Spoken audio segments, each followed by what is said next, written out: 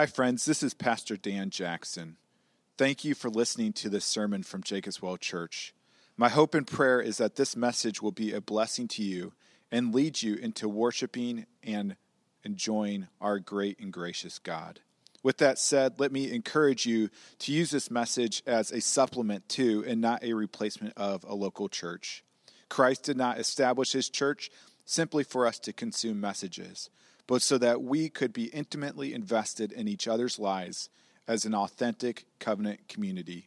Again, thank you for listening, and if you want more information about Jacob's Well Church, please visit our website at www.jacobswellgb.org.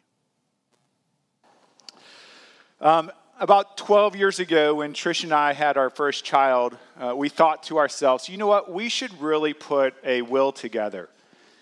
And so over the past 12 years, life gets busy, we forget, we look into it, it's expensive, and then we forget, and then life gets busy, and it's expensive, and then people come, and they're like, you don't have your will yet? And there's like this condemnation, shame that comes over you of, no, I haven't done it yet. Maybe you felt that.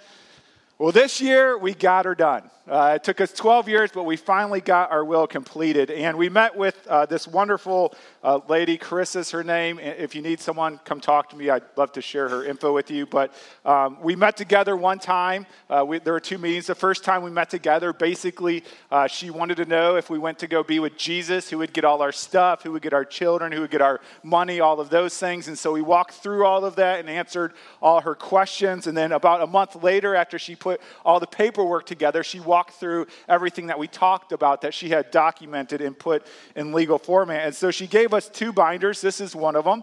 And we met and she just started walking through it. And so the first tab is the will. And so we talked about that. And then durable power of attorney, whatever that means. I don't know. She knows, which is good.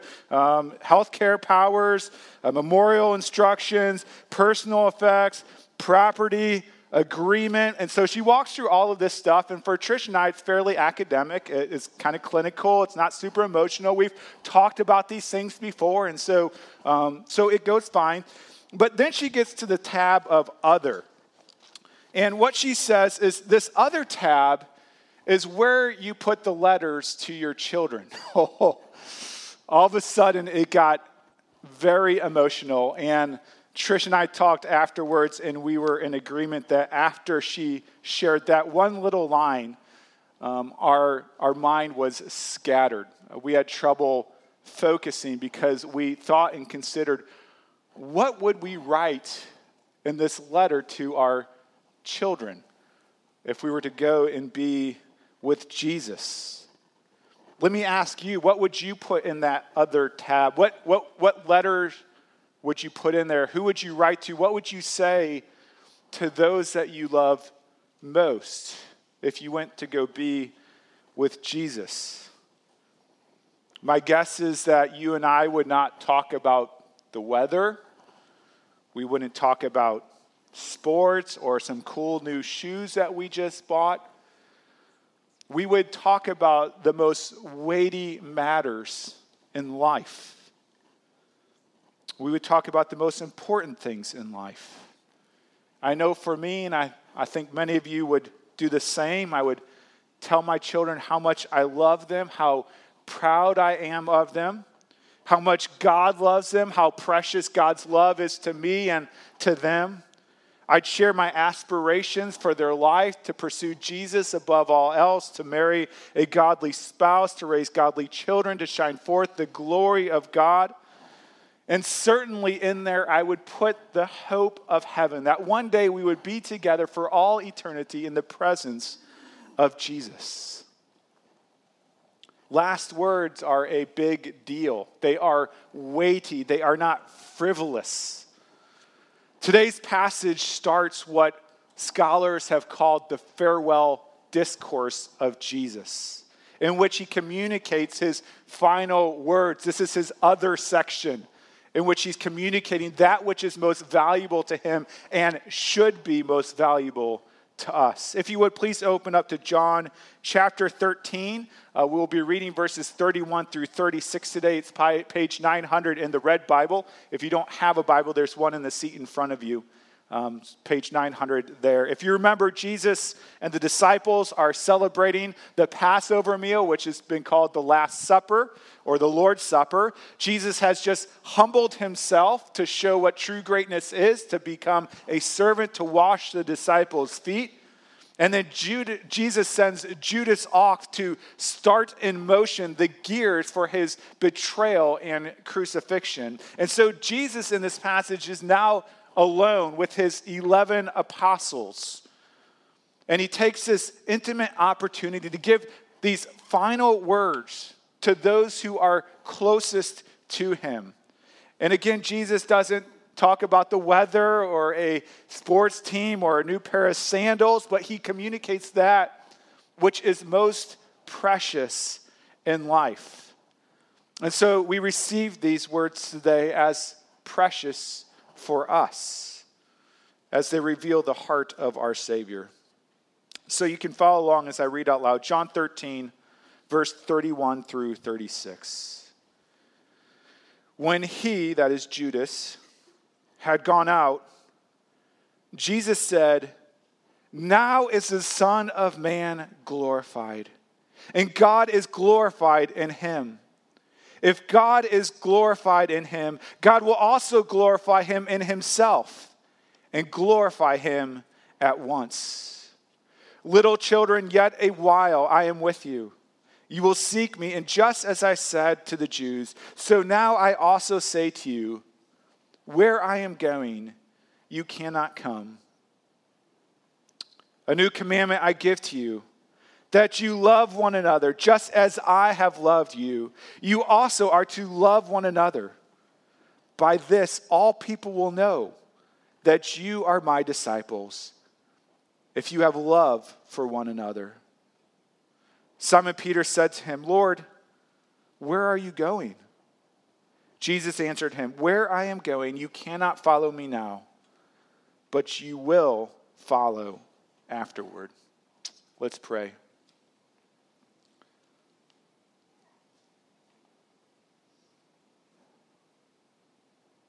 Oh Lord, it feels like we're walking on holy ground as we enter into this farewell discourse. As you, Jesus, communicate those things which are most important, most precious in life. Lord, I pray that we would receive this with all seriousness and all awe and all joy, knowing that you, the God-man, has spoken to your people and given to us that which is for our good. And may we receive it with open hearts and open lives and open eyes and open ears, that we might learn and know and do as you command. And we pray this in Jesus' name. Amen. If you ever have had a loved one die, especially one that is younger in the prime of life, you have probably been struck with many questions, many frustrations, many angers, even a lot of confusion. You may have wondered about the goodness of God's plan or where God is in all of this. You may be overwhelmed with grief. It can even make life for a time feel purposeless or directionless or hopeless. During the Last Supper, if the disciples understood what was going to happen, they probably felt a lot of these emotions, but we know for sure they would have felt these emotions after the cross. And so Jesus here is preparing them for that day. And the same words that Jesus uses to comfort and to inspire and to challenge his apostles in that upper room are the same words that comfort and challenge and inspire us today. With death approaching, Jesus fills out the other tab. Today we read how Jesus begins his farewell discourse. And in it, Jesus gives not only his apostles, but all his disciples, both then and now, a focus, a God glory focus. He gives them a future certain hope, and he gives them a new old charge. And so that's what we're going to look at today as Jesus starts this farewell discourse. First off, Jesus gives them a God glory focus. We're going to camp out on this first point here for a while because I think it really lays the foundation for all of the farewell discourse. Verse 31, we read that when Judas had gone out, Jesus said, "Now is the Son of Man glorified, and God is glorified in him. If God is glorified in him, God will also glorify him in himself and glorify him at once." You know, one of the things I love about Jesus is that Jesus is not always answering the question that the disciples have, but he's answering the question the disciples should have. Jesus is setting their focus on that which is most important in all of creation, which is the glory of God.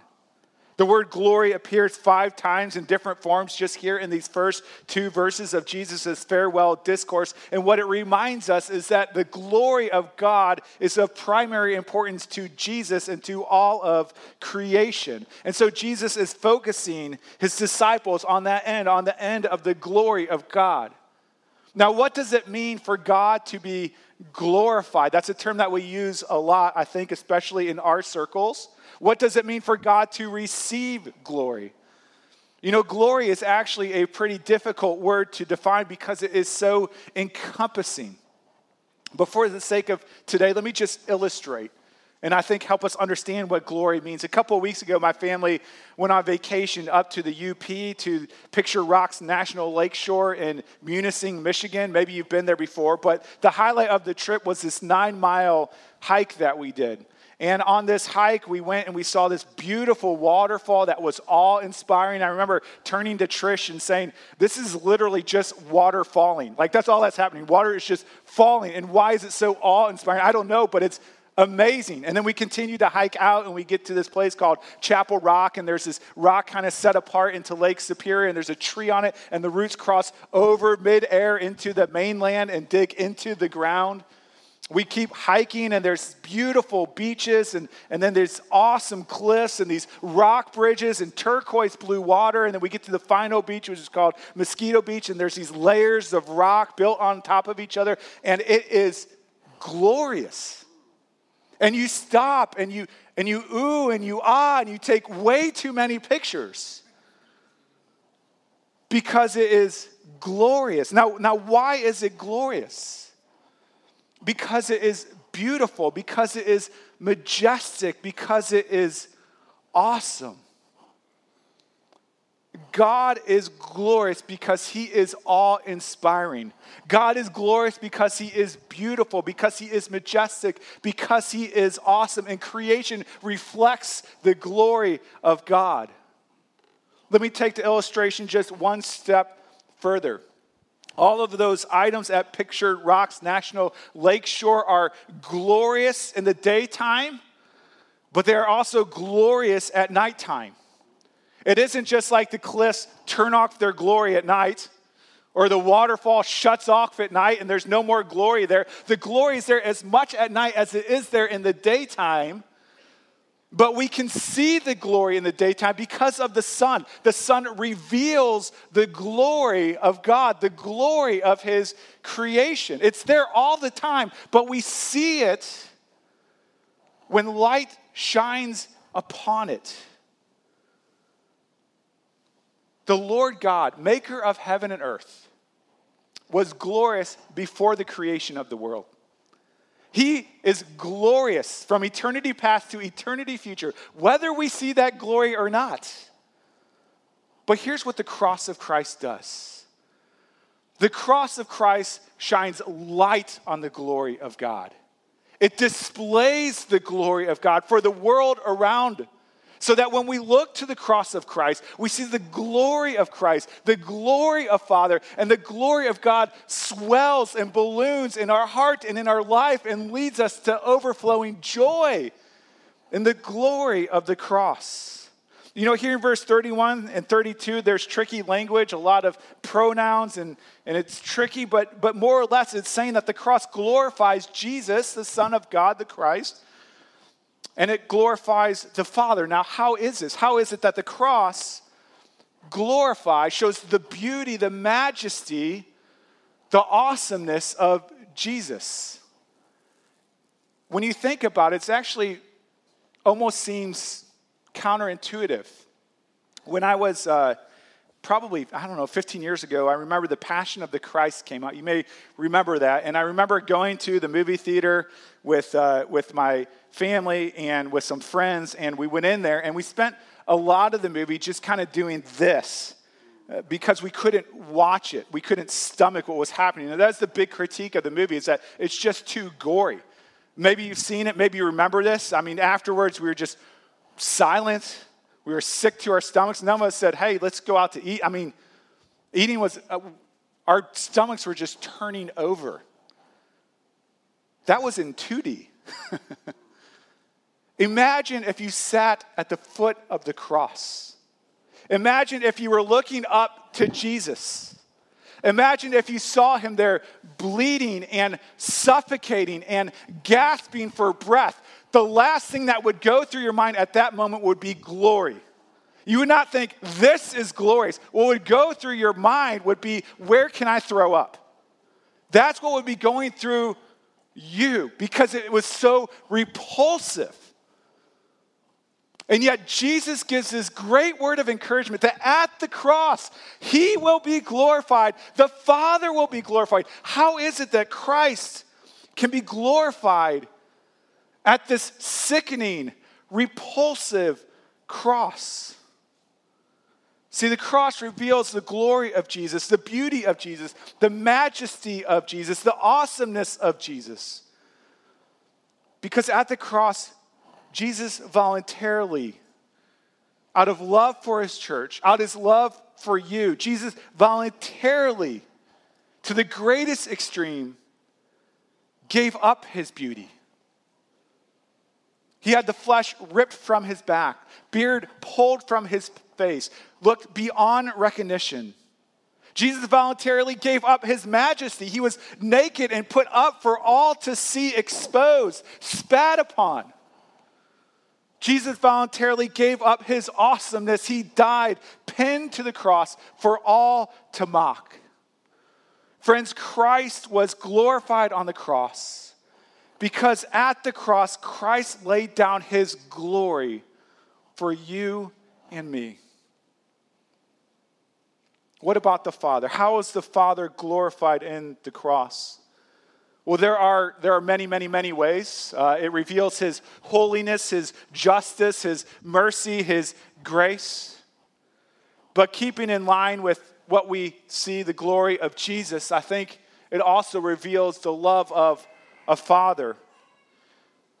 You know, I guess it was last year in April, my son Cooper was coming down a zip line in our backyard and he fell off, and Trisha called me and she's asking what she should do, and I can hear Cooper screaming in the background like I've never heard him scream before, screaming hysterically. And my heart sank, and so they went to the hospital, and I went home to be with the kids, and my daughter Krista took a picture in the hospital. I think we may have a picture of it. There it is. There's Cooper just exhausted from screaming and from crying and from the pain. And as I look at this picture, what goes through my heart is what I think goes through every parent's heart of, man, I wish I could take his place. Like, I wish I could have the broken wrist. I wish I could just heal him automatically. I wish I could take it away. I don't like seeing my children suffer. It causes me deep pain. Friends, if I, a self-centered father, feel this way towards my son who broke his wrist, how much more do you think a perfectly heavenly father felt this way towards his son, who had, again, the flesh ripped off his back, his beard plucked out, thorns hammered into his head, who was mocked and spat upon, suffocated on the cross? What do you think was going through the Father's heart at this time? Unbearable pain. You know, if I could have stopped my son, Cooper, from breaking his wrist, I would have done it in a heartbeat, but I don't have that power. but God the Father does. God the Father could have sent legions of angels to bring Christ off the cross. He could have prevented the whole thing from happening, but he didn't. The Father suffered through the cross because of his love for you.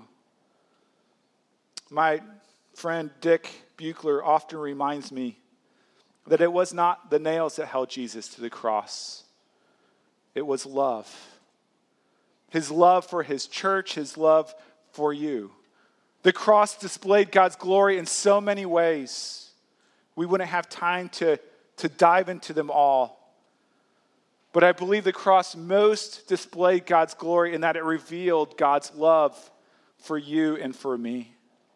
And so, friends, where is your focus in times of sadness and good times at work, at home, and play? Jesus begins his farewell discourse by focusing us on the glory of God revealed most wonderfully at the cross of Christ by demonstrating God's great love for you. Jesus continues his farewell address by assuring his disciples of a future certain hope. Again, Jesus knows the pain and the confusion they are experiencing and will experience. And so tenderly, he comes to his disciples and he says this in verse 33. He says, "Little children, yet a little while I am with you. You will seek me. And just as I said to the Jews, so now I also say to you, where I am going, you cannot come." You know, on many occasions, Jesus alluded to his death.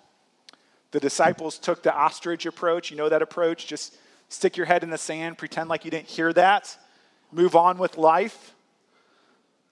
And Jesus knows, though, that it's coming. He wants his apostles to be prepared as much as possible. And so Jesus comes to them compassionately, telling them that he's going away. But he doesn't leave them there hanging in that moment. If you look forward to verse 36, we read this. Simon Peter said to Jesus, "Lord, where are you going?"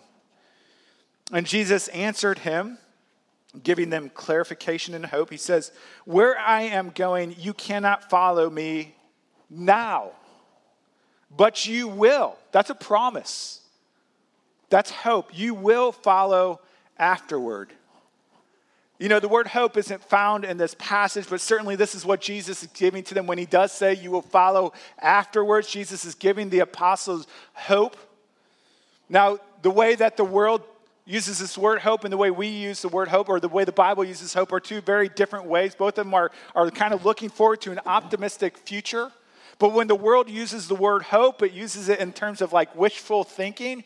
You know, like, I hope the Packers win today. We don't know if that's going to happen, but it's kind of wishful thinking.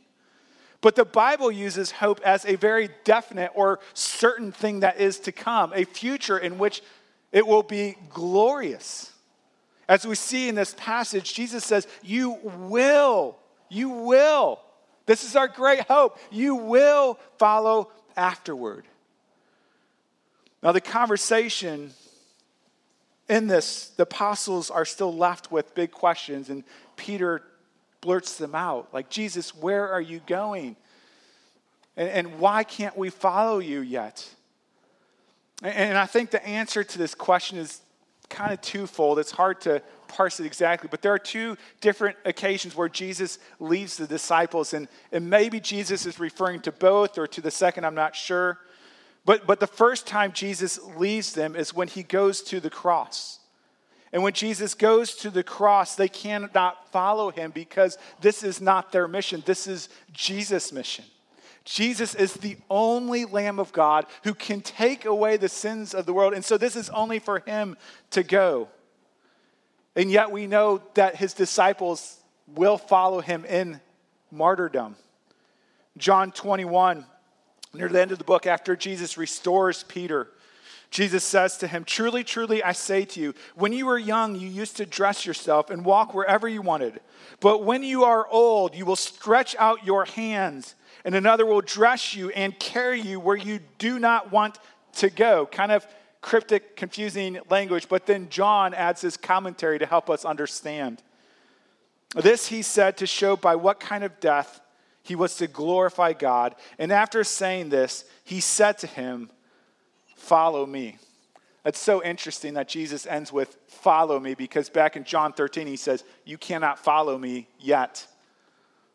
Jesus is telling Peter that he will die on a cross. Matter of fact, all the apostles were martyred for their faith except Judas, who took his own life, and John, who they tried to kill many times, and he just kept going on so he could write the book of Revelations.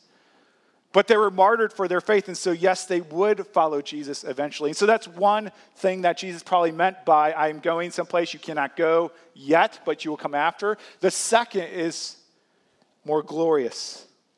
The second way the disciples could not follow Jesus yet is kind of uncovered more in the next chapter. If you just look a few verses forward into John 14, verse 2. Certainly a part of this farewell address, a part of this conversation, Jesus says this, "In my Father's house are many rooms. If it were not so, would I have told you that I go to prepare a place for you?" Jesus would leave the apostles once again after his resurrection, 40 days after, when he ascended into heaven. And when Jesus ascends into heaven, they could not follow him yet. Not only because they needed to go and fulfill the Great Commission, but also because Jesus was going to prepare a place for them.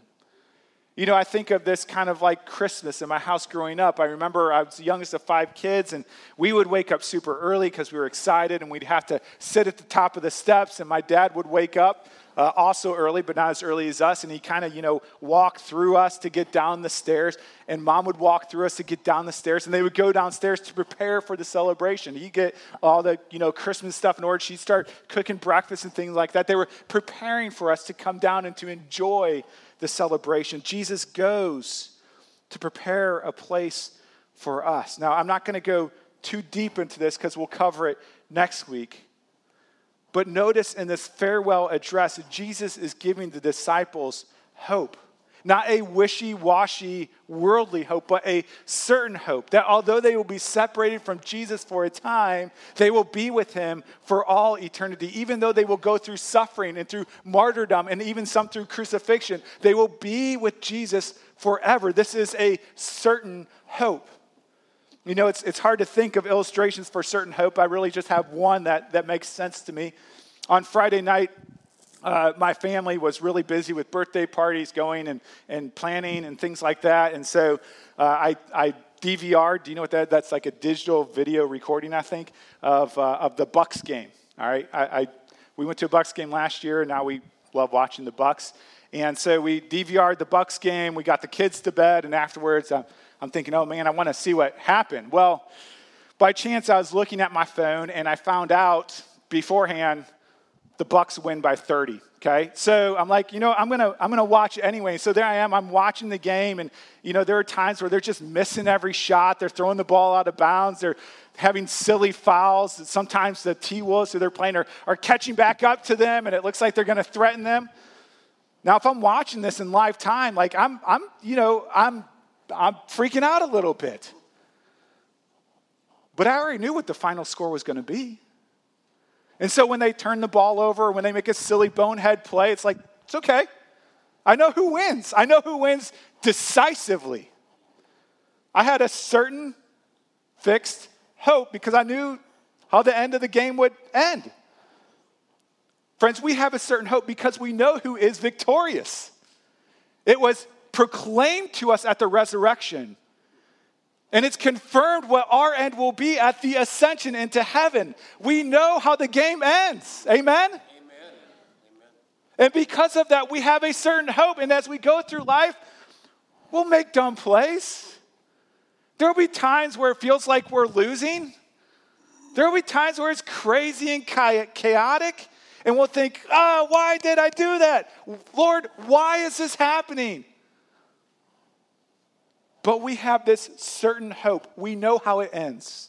We know our King reigns victorious forever, and we will be with him for all eternity. Jesus gives us certain hope in the midst of his farewell address. And so, again, he focuses us on the glory of God revealed at the cross. He promises this future certain hope of heaven to encourage us in the midst of the suffering that is to come.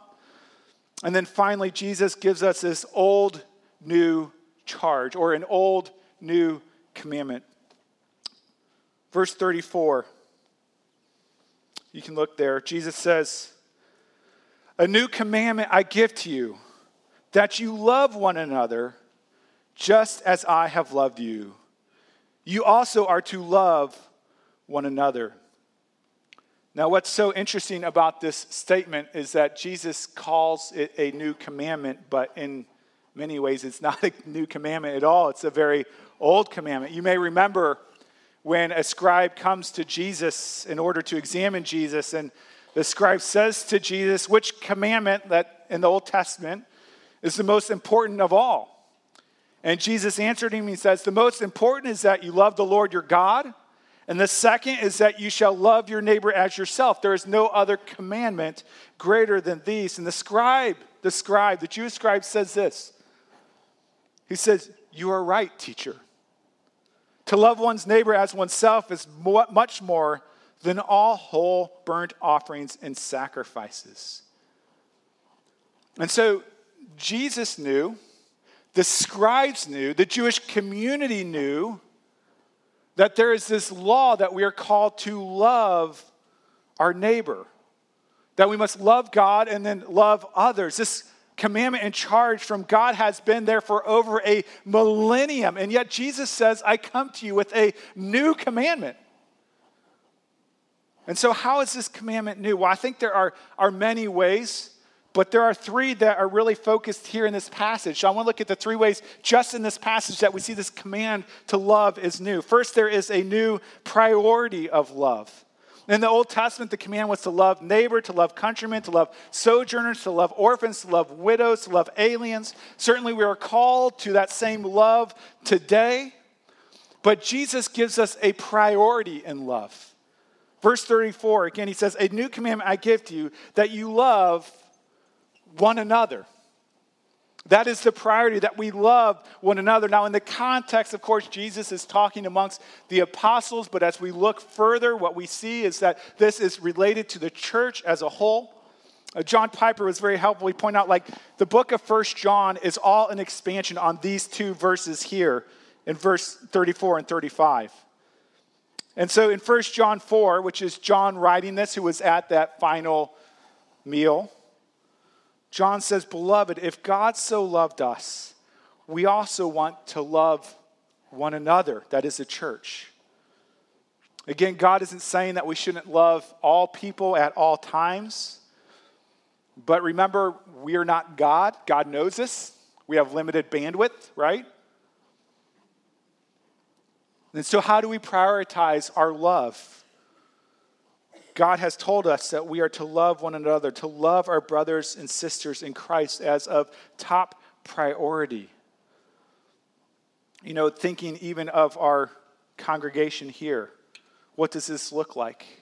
Well, I think it starts with the people God has providentially put in our life, to love those in our small groups, and to love the Church of Jacob's Well, and then to love the Church of Green Bay and out to the end of the world. I mean, even today, you've had opportunities to hear how you can love one another. I mean, loving isn't just this warm, squishy feeling, emotion in your heart. Love takes action. It gets involved in people's lives. I mean, we had this volunteer sign up, of if you want to love the church, like we need children's church teachers. You may say, well, then I'd have to stay for 2 services. Yeah, you would.